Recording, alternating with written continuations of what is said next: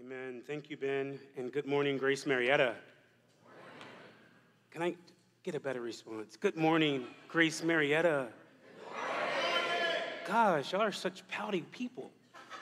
But Ben kind of talked about what I initially wanted to start with is that I just want to honor the leadership and the shepherd of this house, both not only just Ben, but our elders, Douglas, because Grace, not only the family of Grace, but Grace Marietta do truly lift up and pass the cloak to those who are coming behind. And so I'm just thankful, to our board to stand here. It's an honor to preach the word of God. And so I just wanted to extend that grace and that gratitude to you, Ben, Douglas, our board, and all of you. And so we've been walking through a series called Grace Gifts. And if you remember, the text came from the Ephesians 4, verses 7 through 11. Douglas kicked us off with kind of really opening up the series and discussing what the gifts of an apostle is. Then we moved on to Meredith, who opened up what the gifts of a prophet is. On to Allie, who talked about the evangelist and what that looks like. Douglas wrapped up shepherd last week, and today we close this series with teacher. One of the things that we talked about before we started this series is 2 Corinthians 3, verses 18.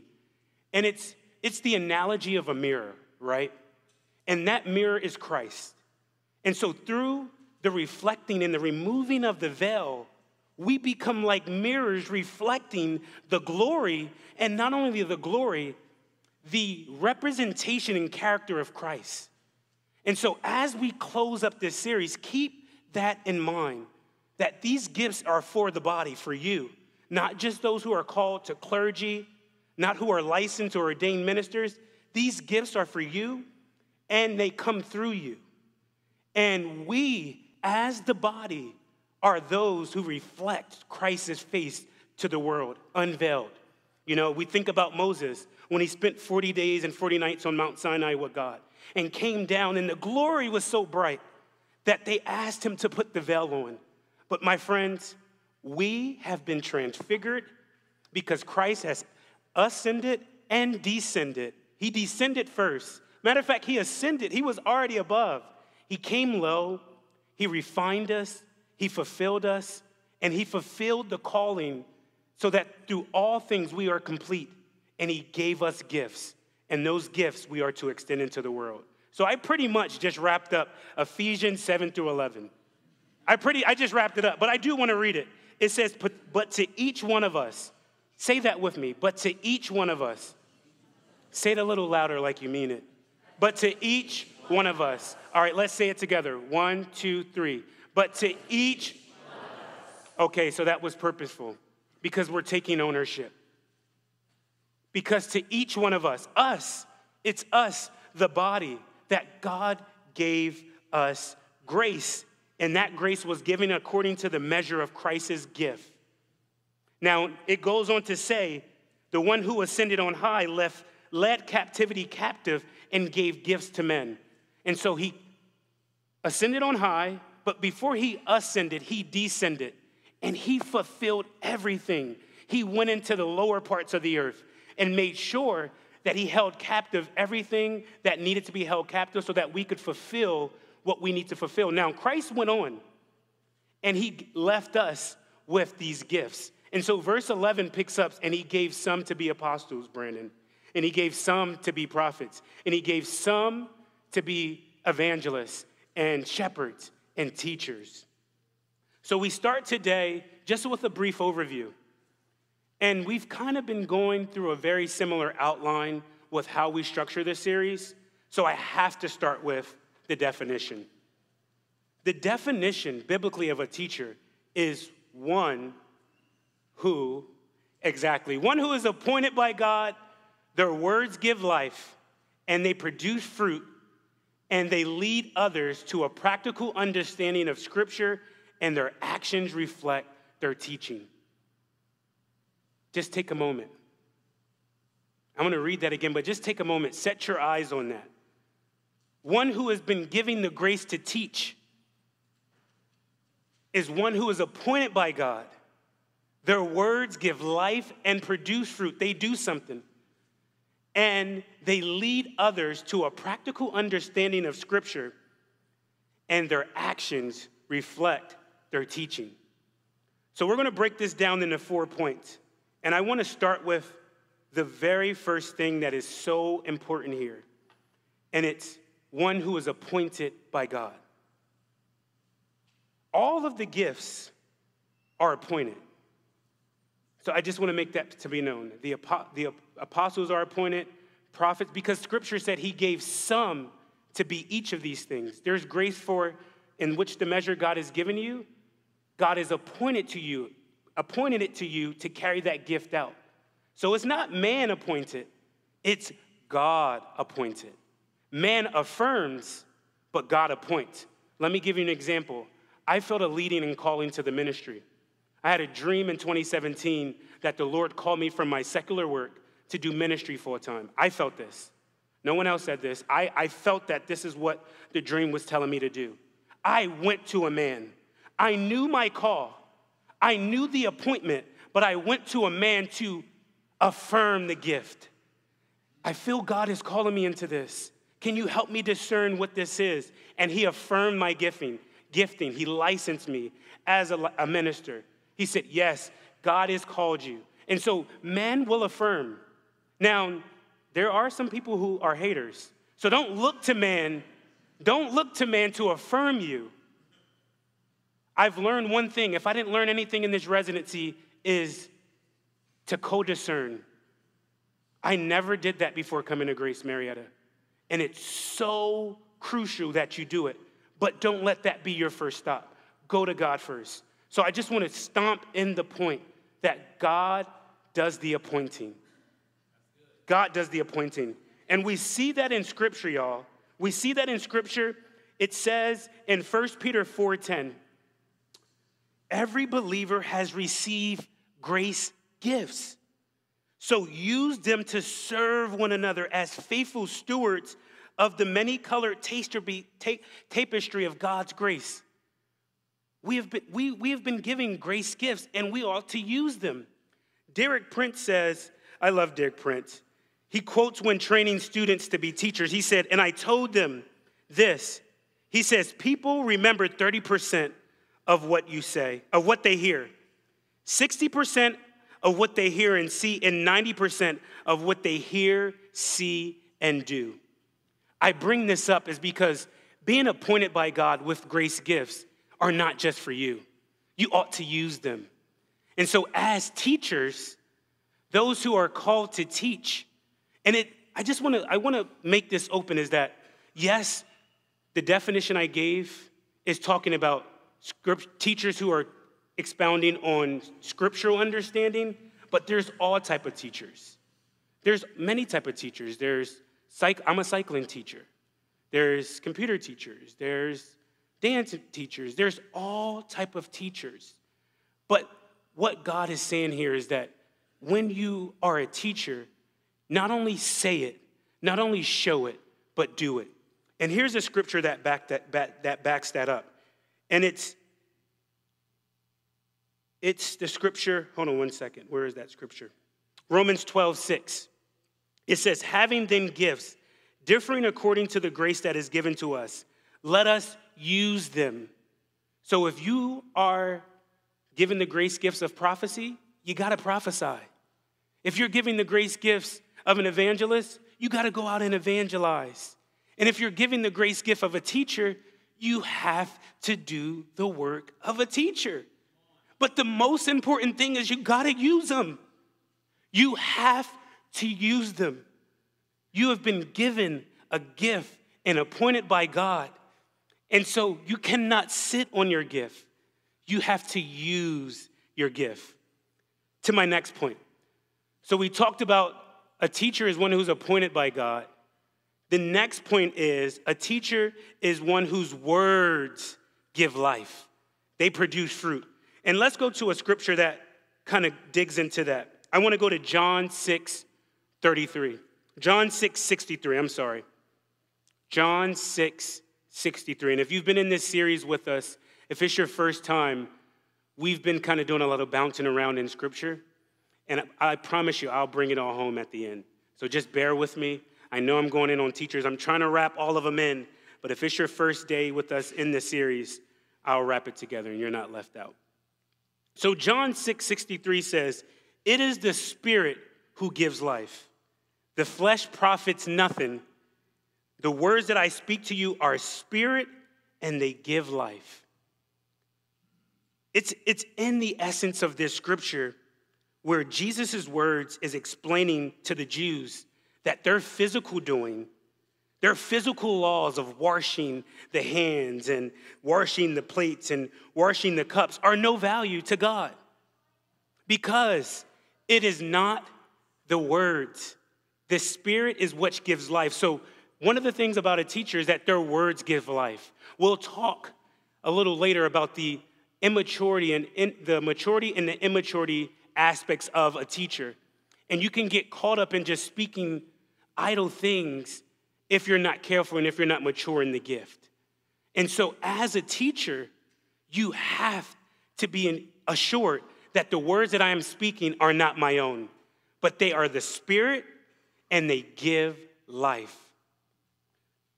Another example is in Matthew 7:28-29. This is again about Jesus. It says, "And when Jesus had ended these sayings, that the people were astonished at his teaching, for he taught them as one having authority and not as the scribes." They were astonished. They were blown away because the scribes had the knowledge, but he had scriptural understanding that unlocked not only what he was saying, but what he was doing. So as a teacher, if this is you and your gifting, your words not only give life, but you produce fruit. People can see it. They can see it clearly. Let's look at Acts 18:27. Apollos was a great teacher in the Bible. When you look up examples about scripture in the Bible, you will see Apollos. And it says in Acts 18:27, and it says, "And when Apollos desired to cross Achaia, the brethren wrote, exhorting disciples to receive them." How can people write letters on behalf of Apollos? There clearly had to be fruit to his teaching. There clearly had to be substance to say, you know what? We want to sign and approve and recommend him because his teaching is what happens and matters. You know, I'm a seminary student. I'm in my second and a half year. Pray for me. And we got a new professor, and he came from Georgia Tech, but he's now at Columbia Theological Seminary. And what I thought was so profound is his students wrote reference letters to the staff, the faculty, and to the students. When you read some of these reference letters, they're like, such and such professor is amazing. He calls you up. He's always working to make sure that you're I'm like, this is outstanding. That's what a teacher is. A teacher doesn't have to boast about what they know and what they do. They produce fruit with what they know and the understanding that they give. Are we here? Awesome, because some of y'all are like, stay out with me, please. So I promise you, we're getting through this. So we got the two. I'm almost done. We got two more. So we see in the scripture it says, a teacher is one who is appointed by God, their words give life, and they produce fruit. The next thing is that they lead others to scriptural understanding. You know, it says in 2 Timothy 3:5 that to make you wise for the salvation through faith, which is in Christ Jesus. Again, that scripture is 2 Timothy 3:15. And it says, "In that from childhood you have known the holy scriptures, which are able to make you wise for salvation through faith, which is in Christ Jesus." So the scripture gives us understanding, but you can't stop there. A teacher takes it to the next step, Becky. A teacher drills down to the revelation understanding of what the scripture says. And the reason why they have to do that is because it says in 2 Corinthians 3:6, he alone makes us adequate ministers who are focused on an entirely new covenant. Our ministry is not based on the letter of the law, but through the power of the Spirit. The letter of the law kills, but the Spirit gives life. So it's not just the scripture. If you stop there, you'll miss it as a teacher. Teacher, I'm talking to y'all. Everybody else, you get a pass, because it's the teacher's job to teach us this. I'm sorry, teachers. You can't just stop there. You gotta go to the next level and say, okay, how do I lead others to scriptural understanding? I see what the word says. Lord, Christ, help me by your Spirit. Fill me with understanding so that I can teach this. And they lead others into that. You know, when you think of understanding, you think of Solomon, King Solomon. He asked for everything. He could have asked for anything. He said, Lord, give me understanding so that I may judge your people. And what did God was just like, really? That's what you want? But as a teacher, that's what you seek. You're like Solomon. You want understanding more than anything. And you'll realize if you read the scripture that not only did God bless him with understanding, he gifted him everything. Everything. So for teachers, your desire is the deep things, the depth of God's word. And as you seek that, you seek it with a heart to not puff yourself up, but so that you can share it with others. Teachers, you love giving the word, the scriptural understanding. You love seeing people light up to that. And so we move on to the last point. The last point is, and actions reflect their teaching. What we're going to see here is that throughout the Bible, Jesus was constantly referred to as good teacher. He even said, you call me good, and do you really believe it? And we see the battle between Jesus, the good teacher, and the good scribes. Because the scribes are good. They knew their stuff, but they didn't live their stuff. And so as a teacher with the gifts of teacher, you know your stuff, but you live it as well. And so here, let's go into some scriptures on this. It says in Matthew 7, verse 24, Jesus said, therefore, whoever hears these saying of mine and does them, I will liken him to a wise man who built his house on the rock. Jesus is the rock, the cornerstone. It also says in Matthew 23, verse 3, Jesus is speaking as well. He said, so listen and follow what they teach, but don't do what they do. He's telling them, listen to the scribes. They know what they're saying, but don't do what they do, because they're around there washing the cups thinking that's what's making them clean. Jesus said the kingdom of God is within you. So it's not the action if it's misunderstood out of misunderstanding.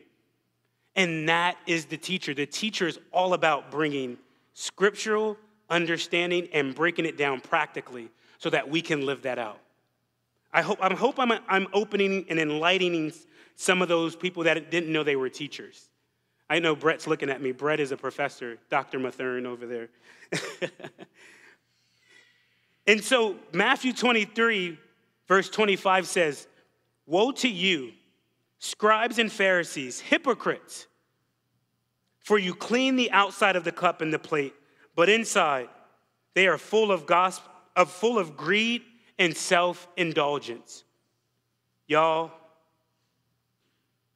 Jesus brought scriptural understanding about the kingdom of heaven. The good scribes brought tradition. Tradition won't get you into the kingdom of heaven. And so, teacher, this is weighty. You have a responsibility to open and enlighten scriptural understanding in the body so that we're not just walking blindly and doing things and doing traditions and not understanding what we're doing, but you have access and understanding to the kingdom in which you say you want to be a part of. Got it? Good? Yay? Nay? Awesome. Jesus taught against this very thing. So teachers, where are you? Where are you, teachers? He taught against this. And so you have been placed on a mantle, not above the other gifts. All the gifts are equal because it makes up the unity of the body. Without some of you standing up as teachers, the body is disconnected and disunified. Without some of you not stepping up as shepherds, the body is disunified. Without some of you not stepping as apostles, prophets, and evangelists, the body, the church, is not unified. We didn't do this series to be a cute series just to feed y'all with scripture. We did this series to call you out and to call you up. Because if you don't stand up, the body suffers. If you don't stand up, the body is weakened. Ephesians 4 verse 16 is the culmination, I believe, of this series. And I'll read it to you. It says, and every member has been given divine gifts to contribute to the growth of all. And these gifts operate throughout the whole body. And so, teachers, I'm calling you up today. Evangelists, I'm calling you up. Prophets, apostles, and shepherds, I'm calling you up. We'll get to a point where we're able to reflect on this a little deeper. But I wanted to give the teachers some strengths and weaknesses of this gift and where you have to be careful of not falling into immaturity and where God may be calling you up to maturity. So the first one is a teacher is zealous. They have zeal. I mean, Brandon, I feel like have some teacher in him. Anytime I sit with him, he's zealous to teach scripture or to go over scripture. There's this zeal about a teacher. Now, Brandon, when I say the immaturity aspect, I'm not talking about you. I just know you have a desire to teach. You're actually more of an evangelist. But he has a desire to teach. But as a teacher, there's just this zeal, this passion to teach others, to bring others into this knowledge that they know. They're hungry to share it. But the immature strength of a teacher is that they can become judgmental. Too much zeal leads to judgment. Because they'll begin to start to feel like, why aren't you getting what I'm telling you? Why isn't it not sticking? Steve, why is this not sticking? That I'm trying to get you to understand this, but it's not sticking. Oh, gosh. And judgment can creep in. So as a teacher, keep the zeal, lose the judgment. As a teacher, be mindful as God has given you grace. And we know grace grows, right, Lisa? We grow in grace. And so that maturity rises. So you may have started somewhere like kind of judging people a little bit, but God is ironing that out to just make that up, just passion for him, passion for his word, passion for his body. Another strength of the teacher is one who is diligent. Teacher is diligent. They're well studied. You really cannot call them out on anything. They listen to audiobooks, they read, they do everything. They know their stuff, and they're diligent about knowing their stuff and their work, which is great. However, the immature trait that can turn into is legalism. They can become very legalistic. As we said earlier, the letter kills and what the Spirit gives. So you can't just get stuck on study. You can't just get stuck on, I'm going to get all this knowledge and build it up. And I know everything, and I know everything about everything. I love those type of people. That's not me. I could talk to you about 3 things. But there's some people that I know that you can talk sports. You can talk God. You can talk anything, history. You can really just talk to them about everything. They're well studied and they're diligent. But you can become legalistic if that diligence isn't to bring life and produce fruit with it. Got it? The third one, and I talked about this, a characteristic and a strength of a teacher is that they are fruitful. Lives are changed.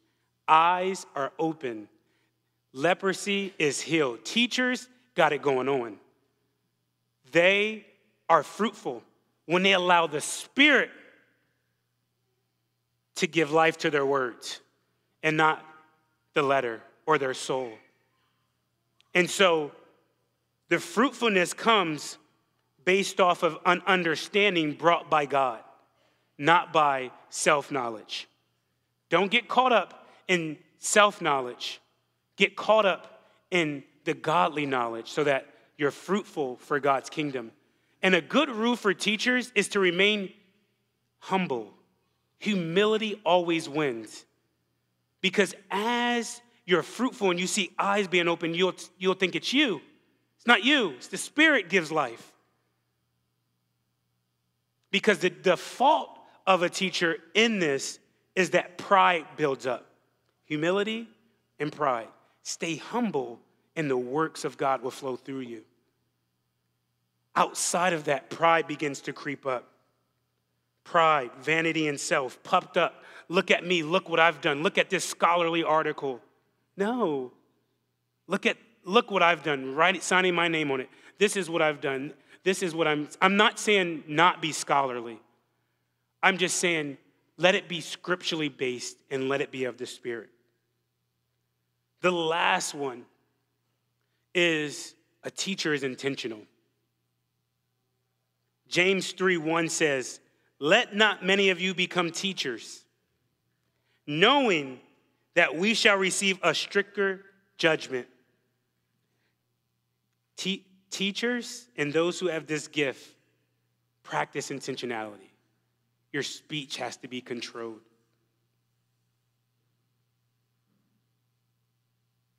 You're not fly by the mouth. You're not, I'm just gonna go at it. You have to be intentional with what God wants you to say. And you also have to be intentional of knowing the timing. Because sometimes understanding without wisdom can be deadly. We see it in Scripture. Oftentimes, some people moved ahead without the understanding and the knowledge, and they fell into something and death. Not saying that to scare you, but I'm saying it to drill in the point is that we have to be intentional with our words. Teachers, be intentional. And the last one is being intentional, but too much intentionality or not much intentionality can lead to idle. You'll just begin to give idle speech. It says in Matthew 12:36, "Every idle word men speak, they will give account in the day of judgment." It doesn't say every action men does, they will be given judgment. It says every idle word men speak, they will be given judgment. And so teachers, I think that's a call out for us all, but specifically teachers, be intentional with your words. Don't just flutter your mouth and let idle words come out. Because truly, in the measures of gifts, God has given you the gift of teacher, And so therefore you will be judged stricter on that. And so I said this earlier, and I was reflecting on this morning, is that we believe that God didn't just remind us to teach from the Ephesians 4 scripture just so it can be a cute series. But I believe God is calling us in this moment to become a part and unify as the body, to operate in our grace, divinely gifts bestowed to us, to offer them back to the church and back to our community. And so as the band comes up, we're going to take some time to reflect on this. I'm going to walk us through what we're going to do. There's going to be some prompts that come on the screen. And before we deal with those prompts, we'll get up and grab our communion so that we can take communion first or after. So could you put the prompts up before I have everyone move? I just want to walk through them and give some understanding. And so the first prompt that you'll work through is asking you, which grace gift have you been given? Now I'm asking you, and I know some of you have just joined us in this series for the first time. There will be a handout given to you all. One very much like this, with the scriptures, everyone will get it, and with the breakdown. So don't worry, we got you. But we want you to really self-reflect and ask yourself, which grace gift have I been given? And then the second thing we want you to do is, how can you use this gift to serve Grace Marietta? As I said, this wasn't just a cute sermon series. We truly need you. The church needs you. The body needs you. Apostles, evangelists, teachers, prophets, shepherds, to offer your gift back to the church. And so we want you to clearly speak that out and share with yourself first of how that looks. And then the last one is, what is... Thank you, God. Stomp, stomp, stomp. So God is stomping on number 3. What is the brave next step you need to take? What is the brave next step you need to take? Some of you may have resonated with the gifting and said, you know what, that's me. I have signs of an evangelist. I have signs of a teacher. And God, you know I have not been operating in them. And so what are you going to do about it? That's what that question really should say. What are you going to do about it? And what is it going to look like? And so once you've taken about 3 minutes to reflect by yourself, turn to the people next to you and ask these questions to them. Co-discern with them. Remember, God appoints. Men and women can affirm. And so you may need affirming today.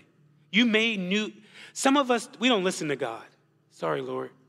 But some of y'all right now knew God has called you to something and he's appointed you to it.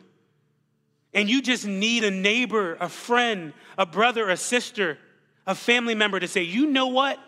That's your gift. I see it daily. You do it in the marketplace. You serve at church and do it. Let's pull that out of you a little more. What can that look like? And I promise you, you can come to any staff member and ask, help me carry this out. And I would proudly link my arm with you. Ben would proudly link his arm with you. Douglas would proudly. All the staff members, all the body, all the elders would proudly link their arms with you and say, you know what? I will carry this out with you. I will make sure. I will double stomp. I will pound on your gifting and affirm you that is what God is calling you to. 3 minutes of self-reflection. 4 minutes of group reflection. We'll take communion together, and I'll speak a blessing of activation over you. For this day, God has given us the grace of those many gifts, and this day, we will respond to those giftings. So as you move to get your communion, hurry, don't get into chatter, come back to your seats, and we'll walk into this. Amen.